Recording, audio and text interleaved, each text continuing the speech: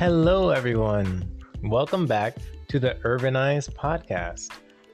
My name is Wally Brown. I'm the CEO and principal planner over at Equity Urban. Today, I have the pleasure, the fortune of interviewing the man, the myth, the legend, the planner, Victor Tran. Hello, Victor. Hi. Thanks for having me, Wally. Hey, thanks for coming. I gotta tell you something. What's up? I'm eating an Al Pastor burrito. Al and I Pastor. think you are also eating some delicious food over there. Yes, I have fried rice. Victor has a burrito. So I'm going to do a trigger warning to the folks that have sensitive ears for chewing. This is the first Urbanize episode that we're doing over dinner. It's socially distant, but this is the first one. We'll see how it goes. We'll see how it goes. So with that, I'll eat my pineapple fried rice.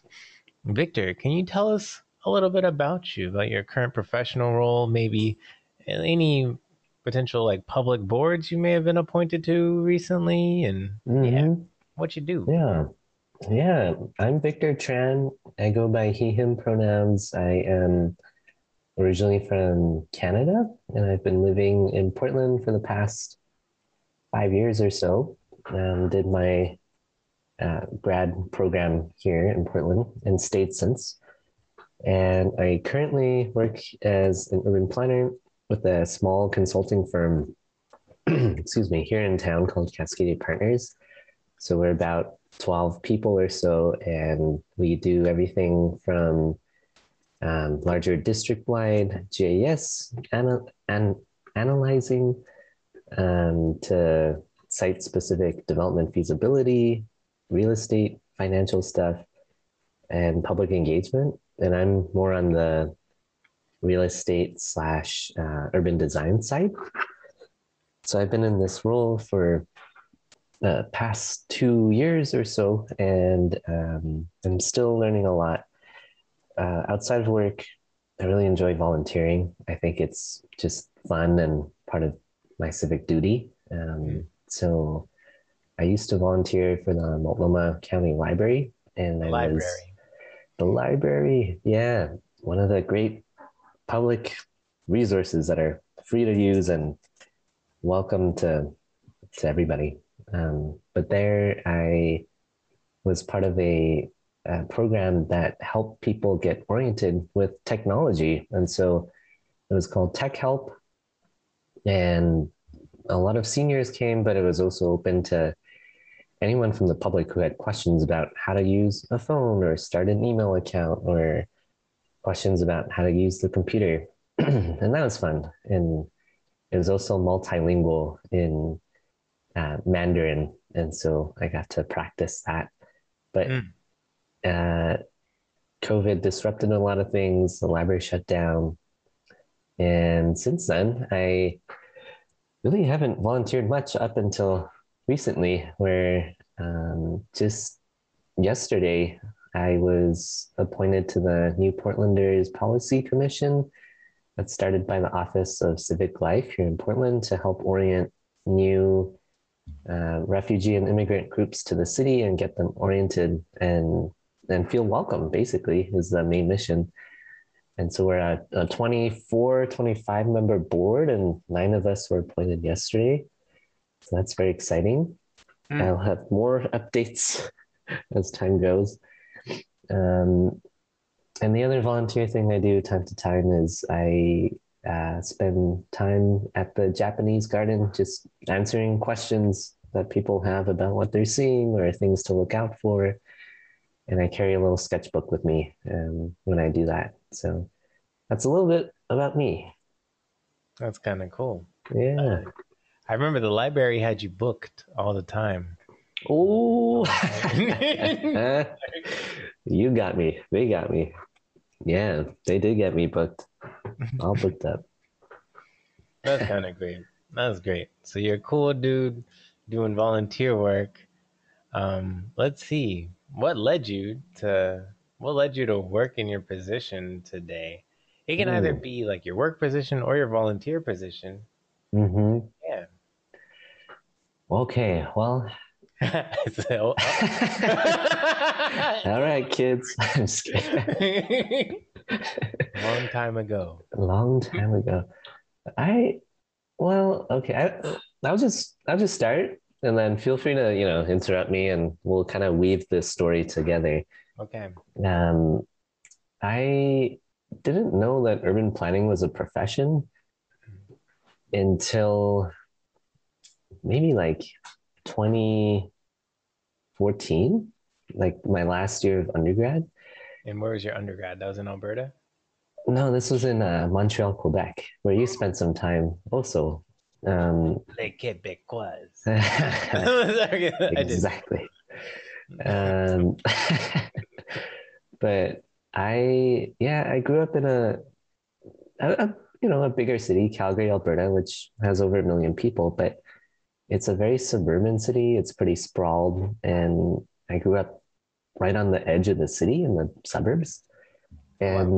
And growing up, I didn't really think too much about cities. I didn't travel too much. I didn't question my transportation options to get to school or elsewhere. I just kind of made up in my mind, like, okay, like this is what people have to do. Sorry, I think you can probably hear my cat in the background. I'm Yeah, I love crazy. your cat. um, and so yeah, in my mind, I just firmed it up like, okay, this is what people do. Like they either have to drive everywhere or take the bus for like 45 minutes to get downtown. And then it wasn't until I moved to Montreal for my undergrad that I really got a sense of how a different space, a different city could be.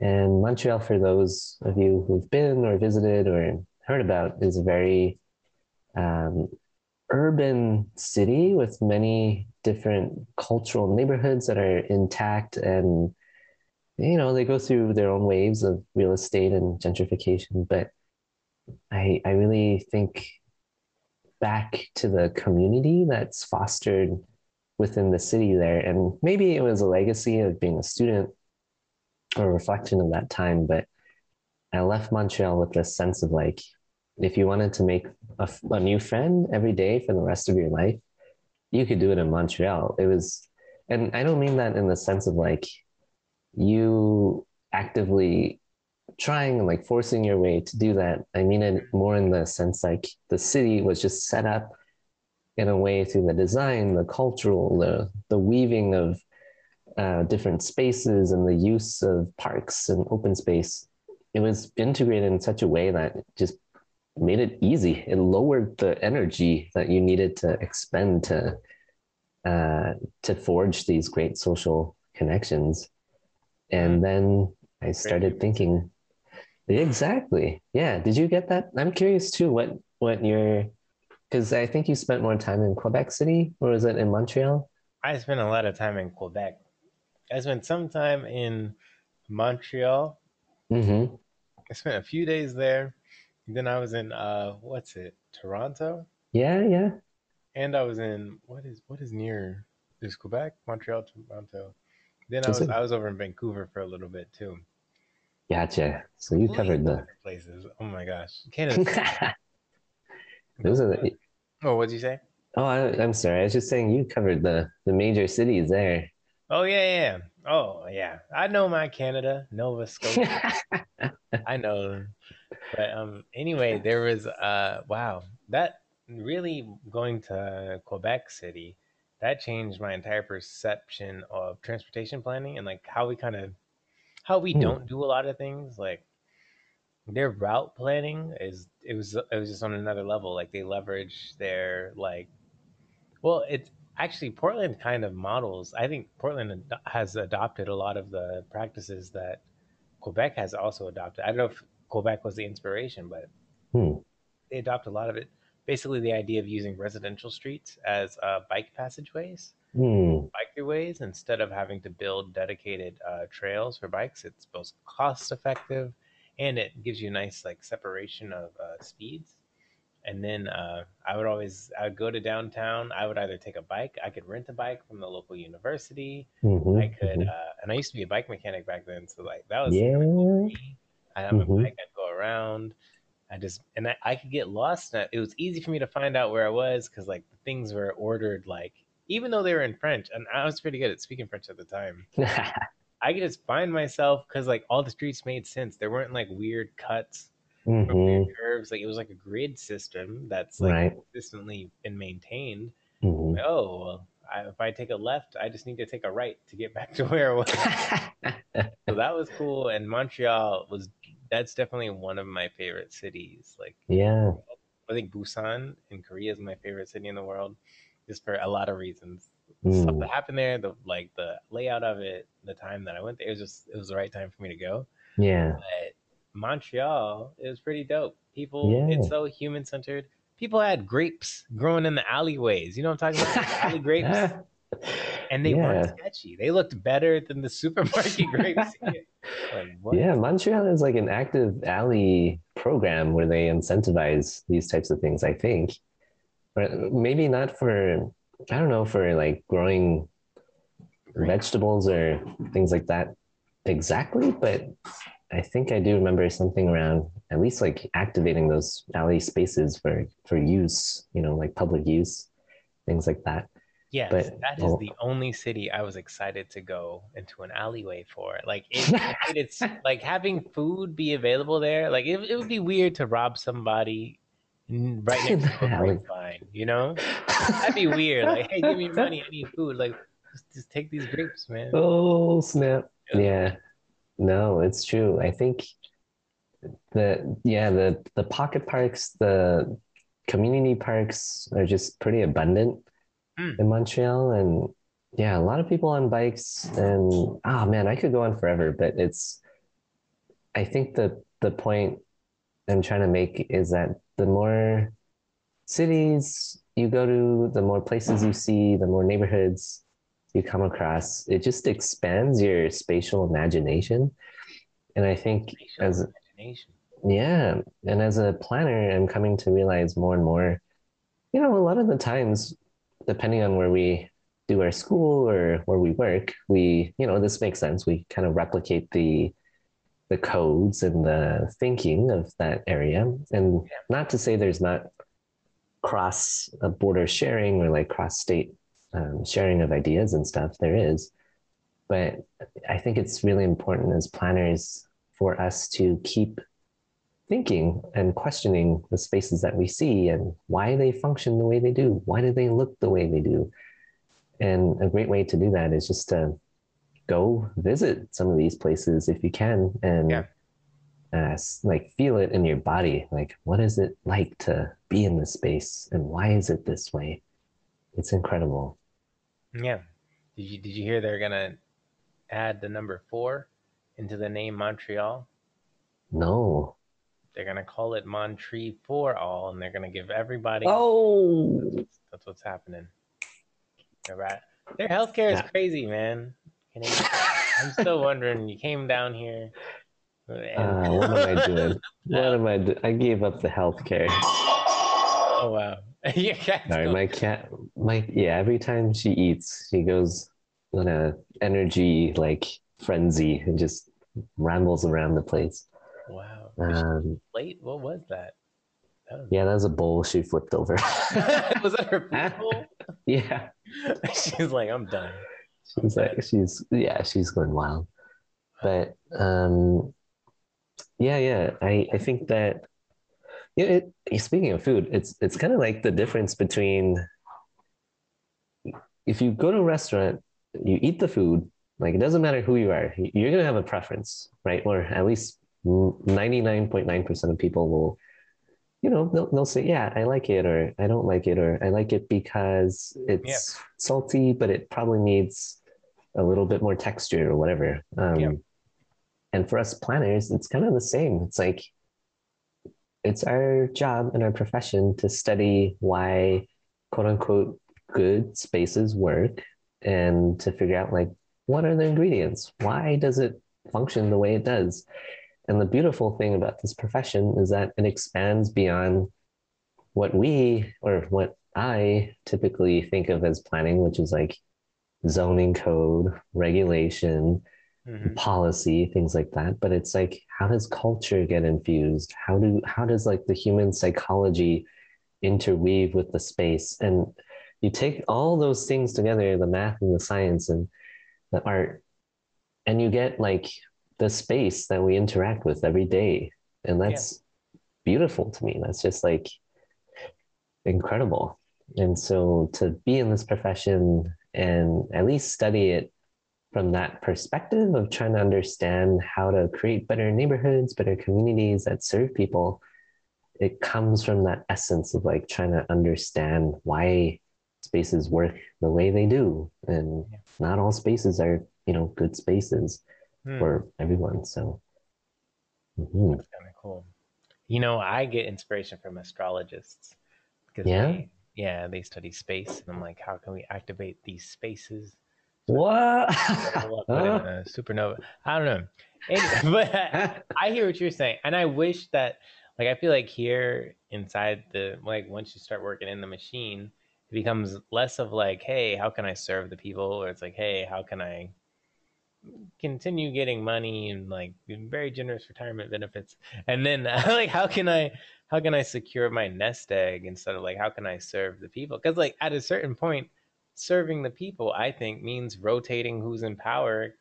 It's like Disney Pixar, they really, when they make their movies, that's how they keep their ideas fresh. That's one of the things that they do is they will Oh, rotate interesting. who's in power for Yeah. different parts of the throughout the lives throughout the life cycle of their strategic planning for the film and like directing. Oh, uh-huh. Like they will give different people like the project manager title. And I That's think that kind of that's, cool.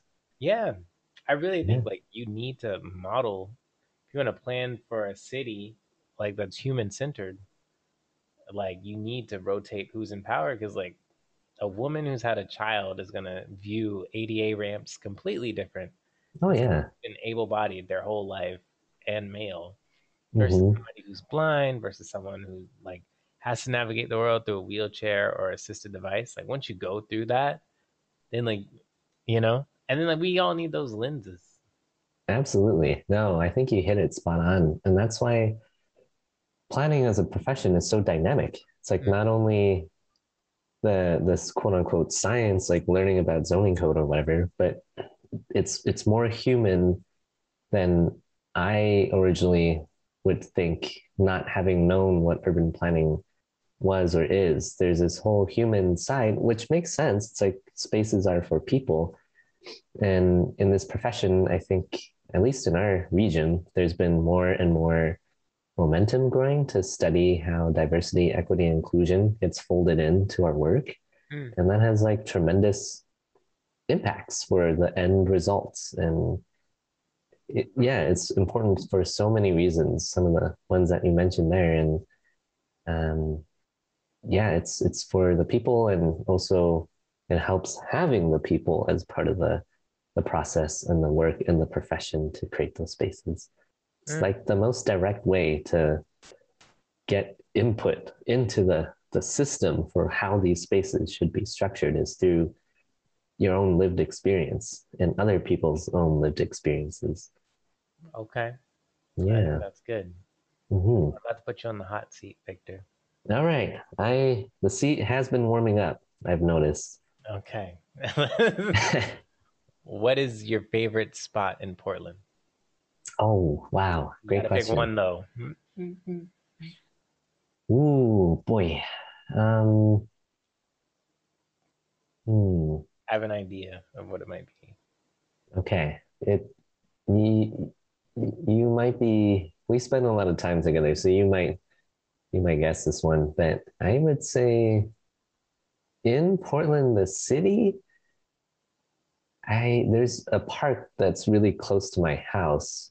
Mm, Um, that's near that has an elementary school on mhm. it, and I'm blanking on the name, but it's where all the Swifts gather every year at Chapman Elementary. Yeah.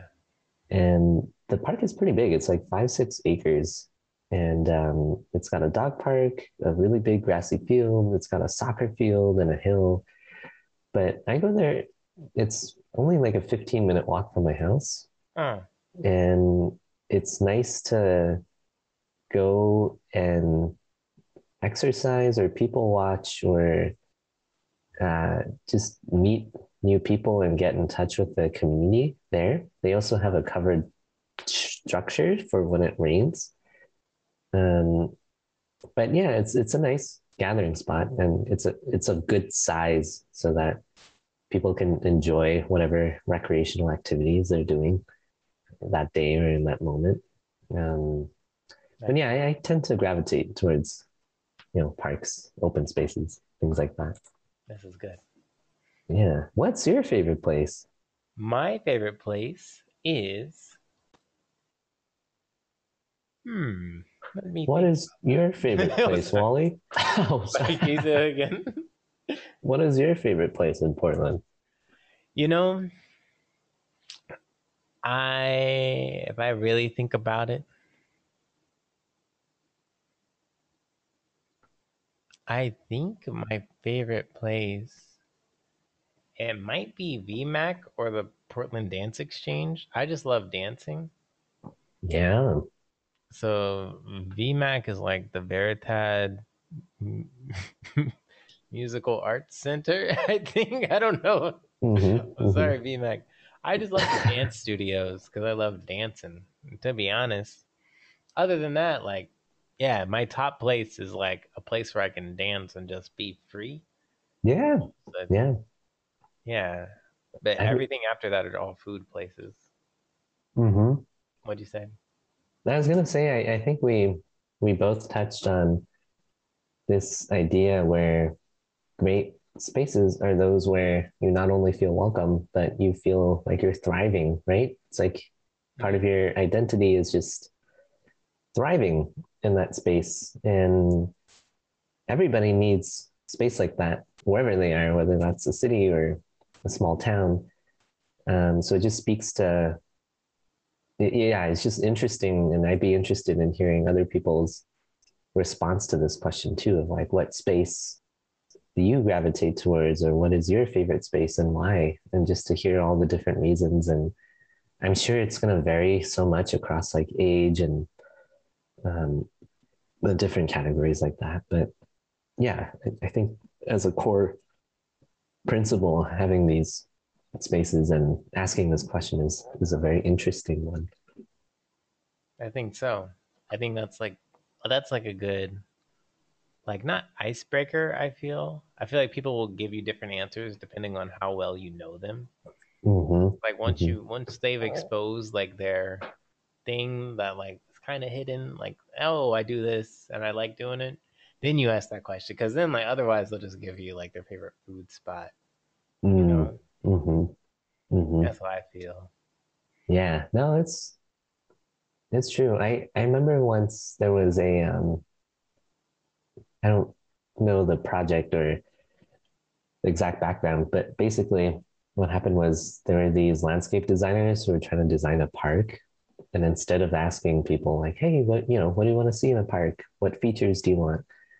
They asked kids, like very young kids, to bring them for a show and tell an object from their home that they like to play with in parks. Hmm. And the whole point of that was instead of taking the adults' words literally and like, what do you want? A Jamba juice? Okay, we're gonna give you a Jamba juice. In a It's park. or whatever the use is. There's a part of our human psychology that's like, all right, you're bringing for show and tell your favorite toy that's like a race car, but what does that represent? Is it like the need to try things out and like throw things against the wall or a space to experiment? And I think that's like a beautiful thing about this profession too, is in the work of doing engagement work with different communities, there's both the literal sense of what we have to take um, when we do this work.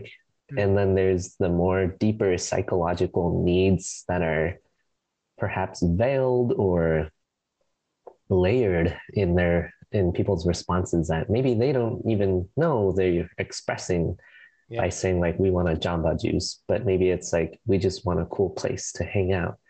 Yeah. Um, and maybe that's Jamba Juice. Maybe that's like just a community spot where people can have a barbecue or whatever. Mm.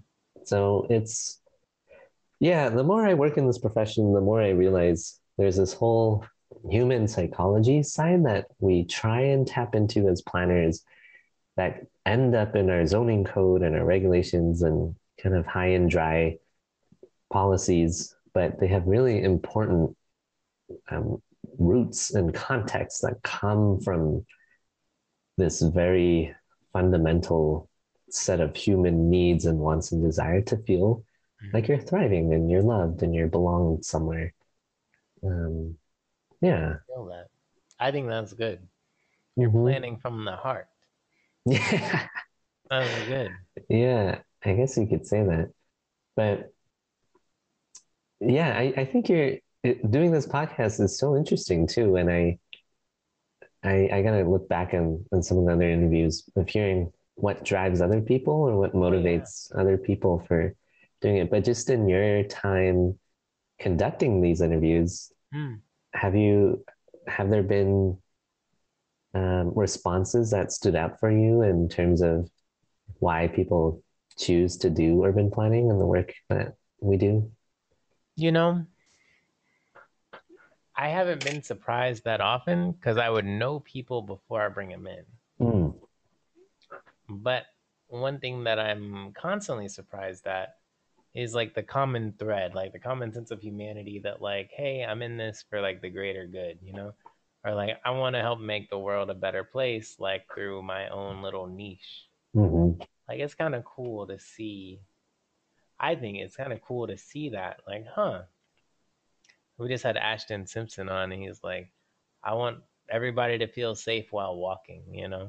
mm, That's mm, I think that's pretty cool. And then we had Daisy Schneider. She was like she's like a planning she's an aspiring planning student. mm.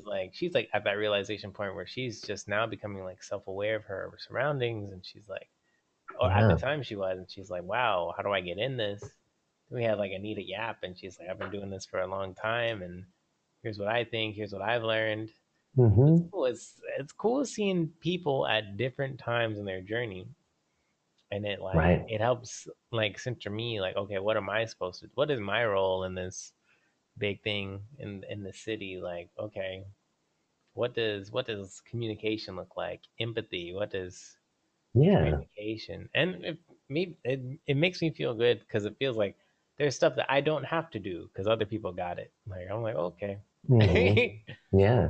yeah It's the city is like one big story that we're all writing together some way, somehow. You know, either consciously or unconsciously, we contribute to the space and it forms our culture. It forms the way, the quality of our lives. It forms the relationships that we forge with other people. mm, And I think if I had to explain the power of urban planning to people on the periphery or just maybe like to a younger version of myself who didn't know that this was a profession, it would be along the same wavelength of saying that like the city is the book where we all write our narratives and whatever that narrative is, it it's kind of a reflexive practice because you as an individual shape your environment, but then your environment also shapes you. And it's mm, this dynamic that this relationship you build with the space you're in, your home, your community, your city. And it resounds both on the micro level and the individual level, but then on the institutional level, on the city level as well. And so having found a place or being a part of a place or contributing to a place where you can feel like you're thriving and whatever that means. mm. I think that's like one of the core goals of urban planners is to tap into that psychology and to provide those spaces for people. Um, And that's truly like what one of the reasons why I see this profession as so profound or so meaningful is allowing people to speak their stories and speak their truth and be authentic and find the space to do that within cities and spaces. Mm. Do you feel like you can do that in Portland or in certain parts You around know, Portland? that's a good question. I it's an ever evolving journey, and it's kind of that question of like almost that question to me feels like do you do you find spaces where you feel like you can know yourself being in the city? And the answer is like yes, I do. But sometimes no, but I can't explain it. It's just maybe it's like a factor of where I am in my life right now, but it's just so hard to there is no there in this journey. It's just an ever evolving process, and I feel very lucky that I have a community of friends like you, Wally, Yay. that help me and like allow me to explore myself deeper. And the city is a part of that also. But it's just interesting, and this is just uh, a run of thoughts in my mind right now. But it's interesting to think about the people you meet and tie that back to like the physical space where that happens. It's like for you and I, we met in school, but like how was that possible? And when you think back on it, it's kind of incredible there. And this is what I mean is like everything in the city is planned. At some point in time, someone planned it, someone drew it, someone put it on paper, Mm-hmm. someone put it in code, and it got built. Like whether that's the sidewalk, the tree, the house, the distance from the bus from the house, Mm-hmm. all of these little details have manifested from someone's plan at some point in time. Mm-hmm. And they all have very huge unconscious, mostly, and conscious impacts on how we experience life. And Mm-hmm. so when we think back on like relationships that we've had with friends and other people, how much of it can we contribute to the city or like the spaces that we're in and how easy it was Meet them. to meet them? It's purely a thought experiment. There's no way to really like track this, I don't think. There's some cool stuff, Victor. Don't get me started on it. Oh boy. Do it. Yeah. But what are your thoughts? You give us a taste of this. Peel back the layer a little bit here on the cool stuff you're talking about. Okay. Well, okay. We can talk about. I like thinking about it like, okay, what about a walk shed? There's the walk shed is like the distance, the average like your walk shed is like your aggregate circle. Like if you were to like if you had a map in your mind's eye and you were a dot on that map, your Hmm. walk shed is all of the like there's like a distance of like about a mile to like where you could walk comfortably within like maybe 5-15 minutes. I was like and like an idea is like what is the activity density? Hmm. What are all the possible interactions you could have within that walk shed? I love that. So like, okay, if you're in the suburbs, right, you can maybe interact with like 20 people, right? There's the people at McDonald's, the people at the Jiffy Lube, yeah, right. Depending on where you are, but if you're in the central city, there's literally like depending on now there's density, like now there's like a multiplication factor because there's multiple levels. Mhm. Like yeah, you can walk a mile or you can go up to like the 32nd floor of like the nearby building and say hi to everybody, right? Yeah.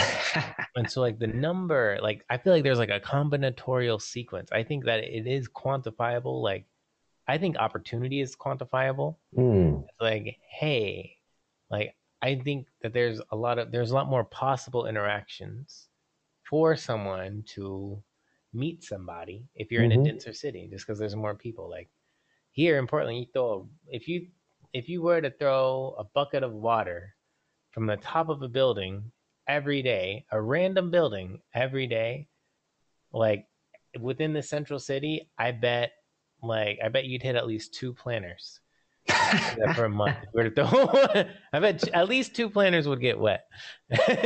So, Hey, that explains all the times I got wet in the central city. no, yeah, I don't know. that's cool. But basically, there's all these situations. So, I feel like the idea of like human centered planning is to maximize and ideally actualize like the human potential that is latent in all of us. Mm-hmm. Like, hey, this person's a dancer. Like, you don't know you're a dancer until you dance. So, like, seeing people dance, you know that that draws you. Like Mm-hmm. urban planning, a lot of people don't realize urban planning is a profession until like they are past puberty. I think that's a testament to planners being bad at communication. And I think a lot of planners are bad at communication because they know they're not qualified for their jobs and they don't want people competing for their jobs. I'm Mm. convinced. Ah, I'm getting Hey, jaded. I'm getting that's jaded. I'm sorry. there's a dark side of planning here. Oh, the dark side of that. As I talk to more of like the older planners, I'm like, oh, that's why, because they didn't. At a certain point in time, it was a very cushy governmental job, and if Oh nobody boy. else knew about it, then Hey, that's a real struggle. I mean, I keep saying the day I lose this feeling of almost like magic I have for this profession is probably the day I have to like switch careers or something. Because then at that point, it truly becomes like a bureaucratic job and nothing more than that, you yeah, know? it's weird. Like, what is planning? Like, you Mm-hmm. know, how is that? I mean, we're getting into it now, but like, Yeah. technically, developers are like they're navigating like these systems. Like, okay, Mm-hmm. you have a permit planner, a land use planner, but like, what are we actually like? Are lawmakers planners because they're writing policies that developers have to adhere to, right? Yeah. Like, It's true. Yeah. yeah, it's weird. And It's then you get down to like the normal citizen level, which is like people have different ways of showing their aesthetic for their house. And that's planning too. That's like, what if a whole neighborhood decides to paint their houses pink or something? hmm, That's like has an impact on the neighborhood for sure. hmm, Yeah, there are all sorts of questions. One, I have so many thoughts, but one thought is when we had and still are having protests for in support of Black Lives Matter, something I noticed, especially downtown Portland, we have all these rules and regulations in place, like street front activation, ground floor commercial, the list goes on. And then suddenly, like you snap your fingers, this big social movement happens, windows get boarded up, but then almost overnight, all this graffiti and like street art that just blossomed, out of this social movement that I find so beautiful and powerful. And that's not in the code. That's not, regulated. We don't think about that as planners, but it manifested in space. And it's just a testament to like the balance we yield as planners of how much do we like what are the regulations? How much do we regulate? And then recognizing the outlet for people to express themselves in space. And I find it beautiful. It's like, yeah, we may know what the outcome of development is, but then again, sometimes no. It's like sometimes overnight could turn into something else. yeah. Yeah. I always I'm glad you brought that up because like I think that's where like the delineation between planning as theory, practice, and then profession goes off. Mm-hmm. I feel like a really good like a city or maybe a department within a city or like a really good planner can like understands that like eventually people will want to do things that we will find hard to or just can't even imagine now, right? Like we're Mm-hmm. kind of just I feel like our responsibility as a profession is to give a firm understandable and sustainable framework for future generations to develop to the best of their abilities, like cultivate the resources and collective imagination, Mm-hmm. engineering, and resources to have to like meet the needs of their day, Mm-hmm. right? And so, like, with that, I feel like planning as a profession, it's kind of giving people like setting up codes such that like fire codes or, like, hey, be imaginative, but at least make sure that things don't burn down, or like here are like the standards, like Mm-hmm. here's like the standards from within which to operate. Here's like the collective. I feel like the whole process of planning, like at an intergenerational level, is just basically the intergenerational transfer of societal level knowledge, where it's like, Mm-hmm. hey, here's all that we've learned. Like 3 generations ago, there was an earthquake. So somewhere along the line, somewhere we're gonna have to start mandating that buildings Mm-hmm. at least share that they are prone to more destruction during an earthquake. I know that was a political thing. Like I wish that they would have kept the ordinance, but Mm. like things of that Yeah. nature. I feel like planning at its best is the transfer of knowledge. I mean, I think that's the bare minimum. I'm sorry. I think the bare minimum for planning is like the intergenerational transfer of knowledge across time. Mm. Like when all the people have been killed from like ancient civilizations, like they've all kind of died, even if they weren't, like, how we realize like how their day to day was is by looking at their cities, right? Mm-hmm. Mm-hmm. And so I Yeah, think, it's true. mm, Yeah, and I think that you don't say this explicitly, but my interpretation of it too is that results, like whatever that ancient city was, that shows you in a large part what the culture of that space was like. mm, And thinking more modern, I think there, when we look at zoning code, it's at least to me, I'm still pretty new to it and starting to understand them more now, but they all come from somewhere. And a lot of it are cultural legacies of racism and other very unpleasant and just oppressive lines of thinking in our society that have formed the neighborhoods schism. that we have. Yeah, I'm so sorry. Keep going. You on a roll, bud. Let's go. You got it. Well, and that's why I think we're on this topic of like our job as planners is to communicate. And if we're to truly compel the younger generation or the next generation to take up this field, there has to be some massaging of this, or at least like going into eyes wide open of like, this is why planning is important. Yeah, This is the culture that we're leaving behind and we're actively creating. And this is where it all came from. And this is how it's codified and regulated. yeah, And if we can explain it that way through visuals and examples and make it tangible and relate it back to like, hey, you see the space you're in right now? This came from somewhere. Like this was the legacy of so many different things. yeah. And then it becomes a lot more relatable. And I think people would care a lot more, once they realize how much of an influence they have on that I space. mean, more people would plan if they heard from planners what planning was. That's crazy, man. Get out of here. Get Plan out of square. here. No, I think you're right. It's crazy. I've had 5-minute conversations with people and they're like, wow, I want to be a planner now. I'm like, wow. What? Nobody's ever told you about this. Why? At a certain point we have to wonder why, because these are very well paid positions that like we need. I don't know. I'm a conspiracy theorist.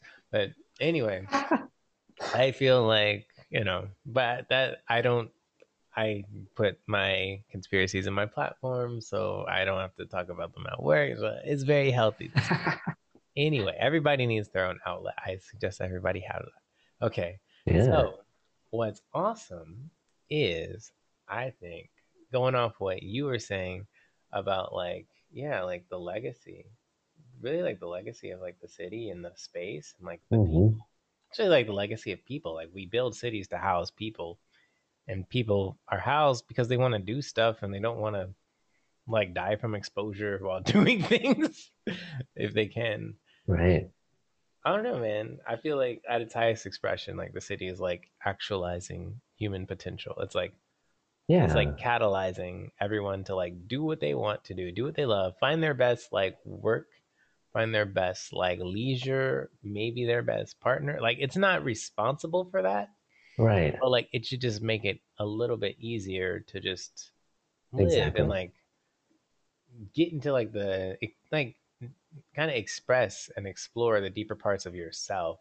Yeah. And like I think like I really love the idea of cities concentrating human populations so we don't have to always like continue sprawling and like just like end up like the UK, like not the UK in modern days, but like when they like cut down all the trees on the island, like mm, like hey, we can have green space because we have density and stuff. So I really like that function of the city, you know. Yeah, I'm with you. And this piece about actualizing human potential or the quality of life, exactly. I think it's at the core. And maybe going full circle back to Montreal, it was the first city, at least that I've been to, where I felt close to that, if not like experiencing that on the day to day, just in terms of my own social and emotional thriving.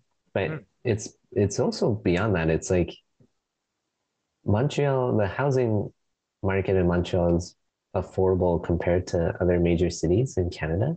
yeah, And it because of that, it allows for people to pursue professions and jobs that are more related to their personal interests, even if it's not a high wage job, it's still possible to do it and to live happily.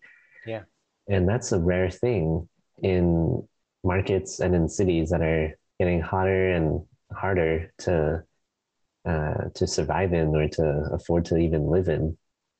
And yes. so it all comes back to what you're talking about, this opportunity, the opportunities that spaces allow you. Like thinking about Los Angeles, where I lived for a year, it's like Oh my I god, didn't have a car, and no. suddenly, Why you go there? No. I'm sorry. and suddenly it's like I have to take 3 hours of transit every day, and then opportunities just close themselves on you simply because you don't have a car.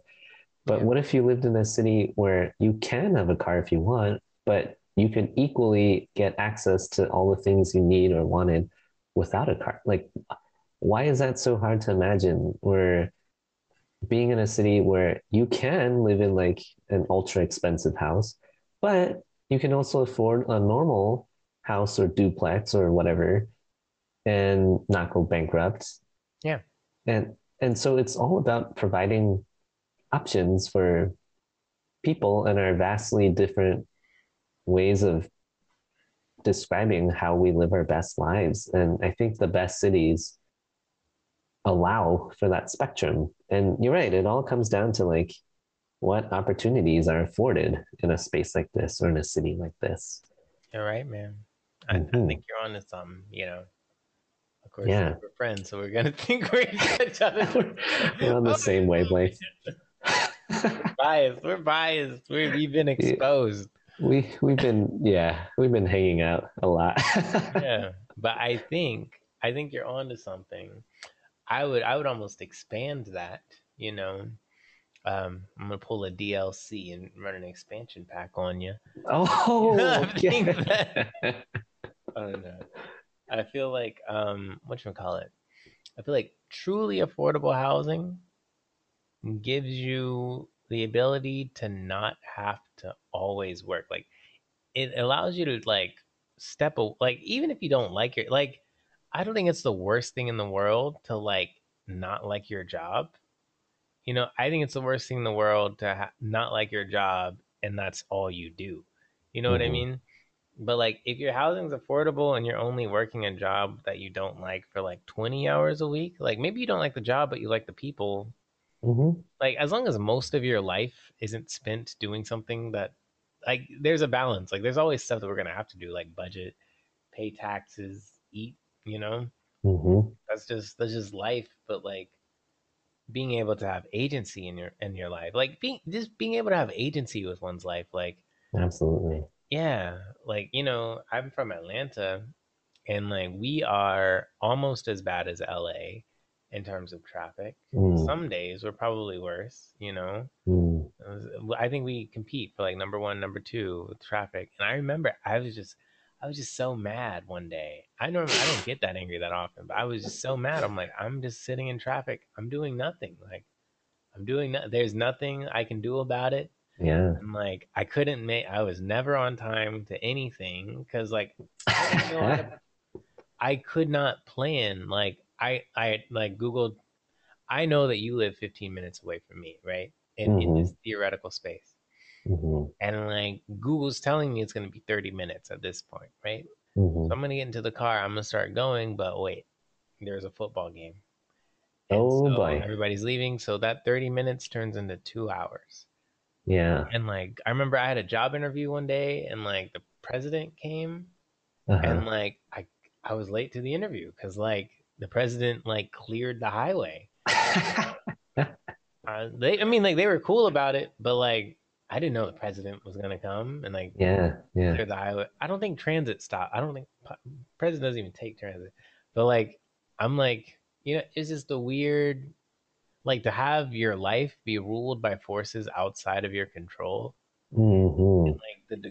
Like the degree to there's always going to be some aspect of life where like we can't control, but I feel Hmm. like there's like this percentage, there's like this percentage at which it becomes like uncomfortable, it becomes like anxiety inducing, like maybe like Absolutely. 60%. Like if you can't control like at least half your life, like how you spend your time and like stuff, then I feel like you start getting agitated and irritable and you start like looking for those It not changes productive you. outlets. Yeah. Yeah, I got two things to say. One is like when I lived in LA, I remember leaving LA as an angrier person just Oh, wow. because You were of angry? Oh no. I That's dang. remember going back to Canada and I was like, oh my gosh, I feel more like a brute or something. I don't know. Were people looking at you? Who's that guy? He must be American. He was This guy driving so aggressive.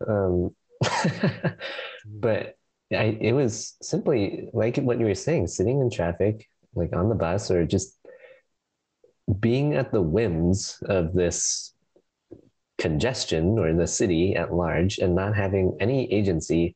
And it's like, sure, I could not take the bus and like bike or like try running to the place I could go, but I would get there in an even longer period of time.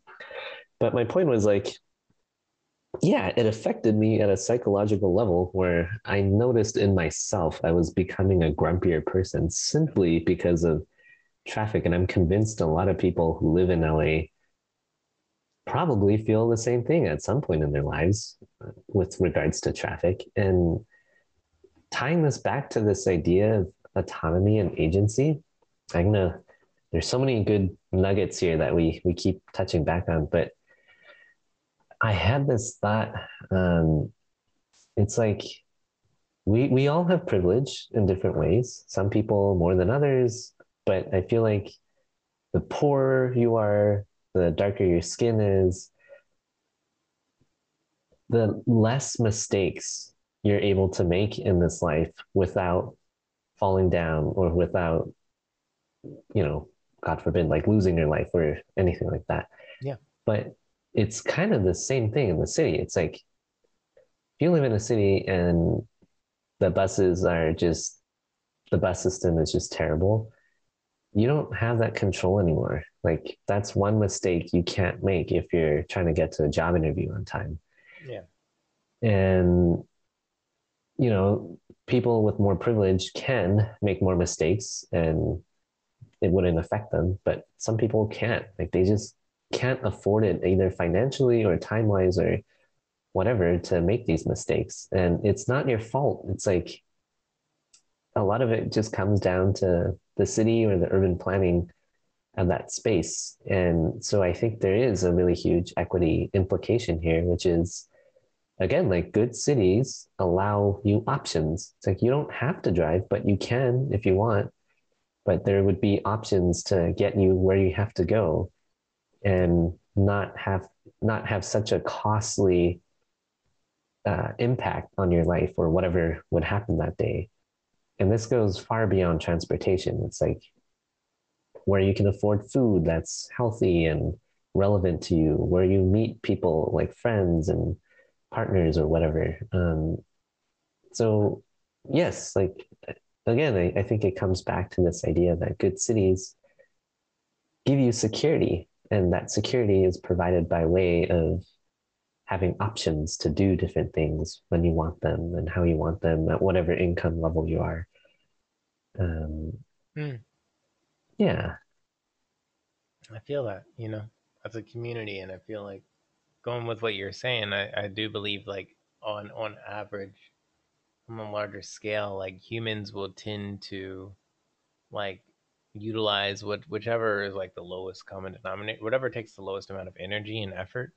Mm-hmm. Like if you don't need it, if you live close to your job, then like maybe you won't take, and you feel safe like walking or biking or taking transit. Like as long as you feel safe, like you won't take a car trip because cars are very complex machines that are very expensive and Mm-hmm. difficult to maintain. And you get Russian hackers like hacking your pipeline, and you can't. Then you Oh got to boy. put your gasoline in a plastic bag. Like it's hard out here for for a car driver. It's hard. I don't know. Oh man. Mm-hmm. I got a few questions for you. I got two final questions for you. You ready? Okay. Yeah. What is your favorite mode of transportation Oh my gosh. and why? Okay. Yeah. I would say mine is walking, to be honest. I take a lot of walks and not that well, I don't know if this counts or not, but I don't have most of the times I don't have a destination. I'm just walking for the sake of walking. But there's something about the speed of going on a leisurely walk that's very enjoyable. Like the city slows down, you have time to stop if you want to, and not like cause a car crash behind you if you're on the sidewalk or whatever. Um, and I carry my sketchbook with me, so it's nice to pause and take a moment and sketch. And if you hear something interesting, see something interesting, you can turn around or walk there. So you're not so set in like if you're in a car or whatever, you're kind of stuck to the direction of the road and you're going a lot faster. So walking has become a lot more enjoyable. I think we both joke about this. Like we both feel like old men in young people's bodies Oh yeah. sometimes. What do you Get mean? these kids off our lawns. What'd you say? Can't hear you, Victor. Speak. You gotta. That's my good ear. Speak now. That's my good ear. Yeah. I'm sorry. I'm sorry for any older listeners. But I'm yeah. sorry. That's how walking feels like to me. I'm like a slow walker. I just take my time shuffling to where I need to go, and um, it's dynamic. It's like it feels more possible to stop or do a number of different things when you're out on a walk. Yeah, So that's I what can I'd feel say. that. Mm-hmm. Okay, my last question for you. Okay, if you all right, let's um, this is just weird. All right, so like, let's say you have like a dream position, and then like, or like something good happens in your life, where they're like, "Hey, Victor, we want you to be like the city manager of Calgary." Right? Mm. You called Gary, and they're like, "Hey, now you're gonna be the the city manager of Calgary," and like you have like a week left in Portland. Mm-hmm. All right, where are you gonna go? Where are some places you're gonna stop by before Oh you? my gosh. If Mm. I had to leave this place, Or if it was like a place, if it was a situation where you weren't being forced to leave, you're like this look like, let's say like Vancouver, Canada's like, man, we need Victor Tran now. He's the savior of Vancouver. Really? It doesn't have to be a permanent leave, but like if you knew you had to go, yeah. like where, Oof. what are you, which spots are you going Oh to my like gosh. reminisce on? Ah, well, I'll say the past year has been a rough one, and I spent quite a bit of time in my neighborhood and going on walks to the Rose Garden. And it's kind of interesting. Like I was there, I don't know, maybe like once or twice a week in the mornings just to watch the sunrise in the winter. And I guess it's like personal for me, but no, not many people are out there when the roses are not in full bloom or it's Mm. rainy and dark.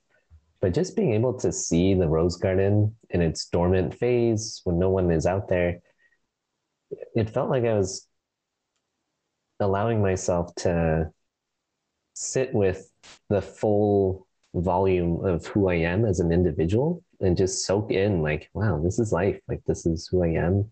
This is where I am in my life. And it made me feel somehow okay or better that, like, yeah, life isn't all rosy, all the time. Oh, Pull the Wally there. But I probably go there now that the roses are actually in bloom and just take it in like, okay, things change, like seasons come and go, emotions are all over the place, and they're all part of this crazy journey we call life. So I probably find a few places like that where I can go to and think back on the full spectrum of experiences and feelings that might have come to me or thoughts that allowed me to be more who I am and in touch with myself and just hmm. like appreciate those moments I had, whether they're sunny days or not. So that's one thing. And then I'd want to throw a big party Yeah, with, with all the cool people and friends and um, celebrate that way. that'd be great. Let's throw a breakdance jam. Let's call it Breaking Quarantine. Throw it on June 26th at open Oh, house. We could do that, Victor. you I'm know, sorry. I like this idea. I like Let's this do it. idea. I So will I will participate and you throw the jam. We'll get the word out there. It'll be good. We'll that'd be we'll great. find sponsors, right, Wally? Yes, we got another sponsor today. It was I've never met this person. I don't think I hope I've never met. I don't Oh know. gosh. I'm so bad with names. But we got another sponsor today, so Nice. I feel good. That's good. So this is good. I thank you so much, Victor. This has been a great day, Victor Trent. Ooh, let me tell you, Yeah. the funny thing about the Rose Garden Yeah. is it's always exactly what it says it is, The You get it? rose So garden. even when there are roses, because they're arranged in rows, it's always the Rose Garden. Oh boy. That's how I like to see it. I like to, life gave me lemons, making lemonade. That's like life gave you lemons and you're just like it's a lemon no matter what, you know? Yeah. It's like it's a rose garden, it's a rose no matter what. Yes, they are in rows, right? That's cool. They are. No, you're right. I think It's a good sketching spot for anyone that's looking for a sketching spot. But I don't know about that, man. That sounds pretty sketchy. I pretty don't know. I'm sorry. sketchy. And we're getting ridiculous because we always hang out. It's the end of the day. We both just ate some good food. We're Mm. on another level of thinking. Oh yeah. Oh yeah. Oh Let's do yeah. it. Man. Okay. In this economy, In this economy, I don't know. come Shout out to Katie and her friends. on. I don't know what we're gonna do in this well, the economy's coming back. You know, the interest rates are going up, or they Mhm. might. I don't know. And Janet's always yelling about it. So I don't know. That's I don't know. I don't know if people will catch that. I'm not gonna explain it. I'm gonna let them be like, what? What does that mean? I don't know what that means. I just think it's funny. Well, I'll tell you. Okay. Our chair, one of our chairs is Janet Yellen, and so she's like I think she oversees. She's like the money person right now. I think she's the chair of the Fed of the Federal Reserve right now. Oh, okay. Yeah. Are you saying she's always yelling? Yeah, but her name is just Yellen. She's the Secretary of the Treasury. Gotcha. Yeah, and yeah, it's weird. It's weird. A lot of weird stuff's about to happen. Like after COVID, it's like if the economy does better, there may be higher interest rates. If there's higher interest rates, then people might like reduce spending and stuff. But will Yeah. they? If we're all using crypto, I don't know, man. We'll use Bitcoin, Dogecoin. I don't know. We'll see. Yeah, this crazy adventure called life just keeps going, and it's one grand experiment. So, Yeah, it's kind of cool because we get to take breaks sometime. You know, hey, there it is. Yep, it's gonna be good. it's gonna be good. It is good. It is good. Yeah. So Yeah. thank you, Victor Tran, partner of Cascadia, or a Cascadia Pie. You're an associate of the Cascadia Pie, and then There it is. the yeah, friend of the library, Multnomah County Libraries, one of the board members of the New New Portlanders. Portland News Policy Commission. Okay, You got it. you No, do a that's lot, man. oh, That's coming yeah. from me, man. I do a lot. You I do a think lot, man. we bounce off each other. That's what Yeah, I like about our friendship. it is good. Mhm. I'm glad we're friends. I'm glad we got to Yeah, do man. this. Yeah, this is great. Thanks for having me. Good questions. That was a good back and forth there. I think I don't know if we've ever actually had this conversation, to be honest, about like why we do the work we do and why we're interested in it. So I'm glad we got some dedicated time to really drill down on it and talk about those higher level inspirations or at the core level, like why we're doing this stuff. So I'm grateful for that. It's a nice Thursday here in Portland, Oregon, and I just keep good company. Yeah. And next time we're gonna eat some bows. Shout out to PDX Bow Buddies for P- sponsoring this video. that's PDX underscore bow buddies. Yes. Oh, yeah. Bow Buddies. It's about to go down.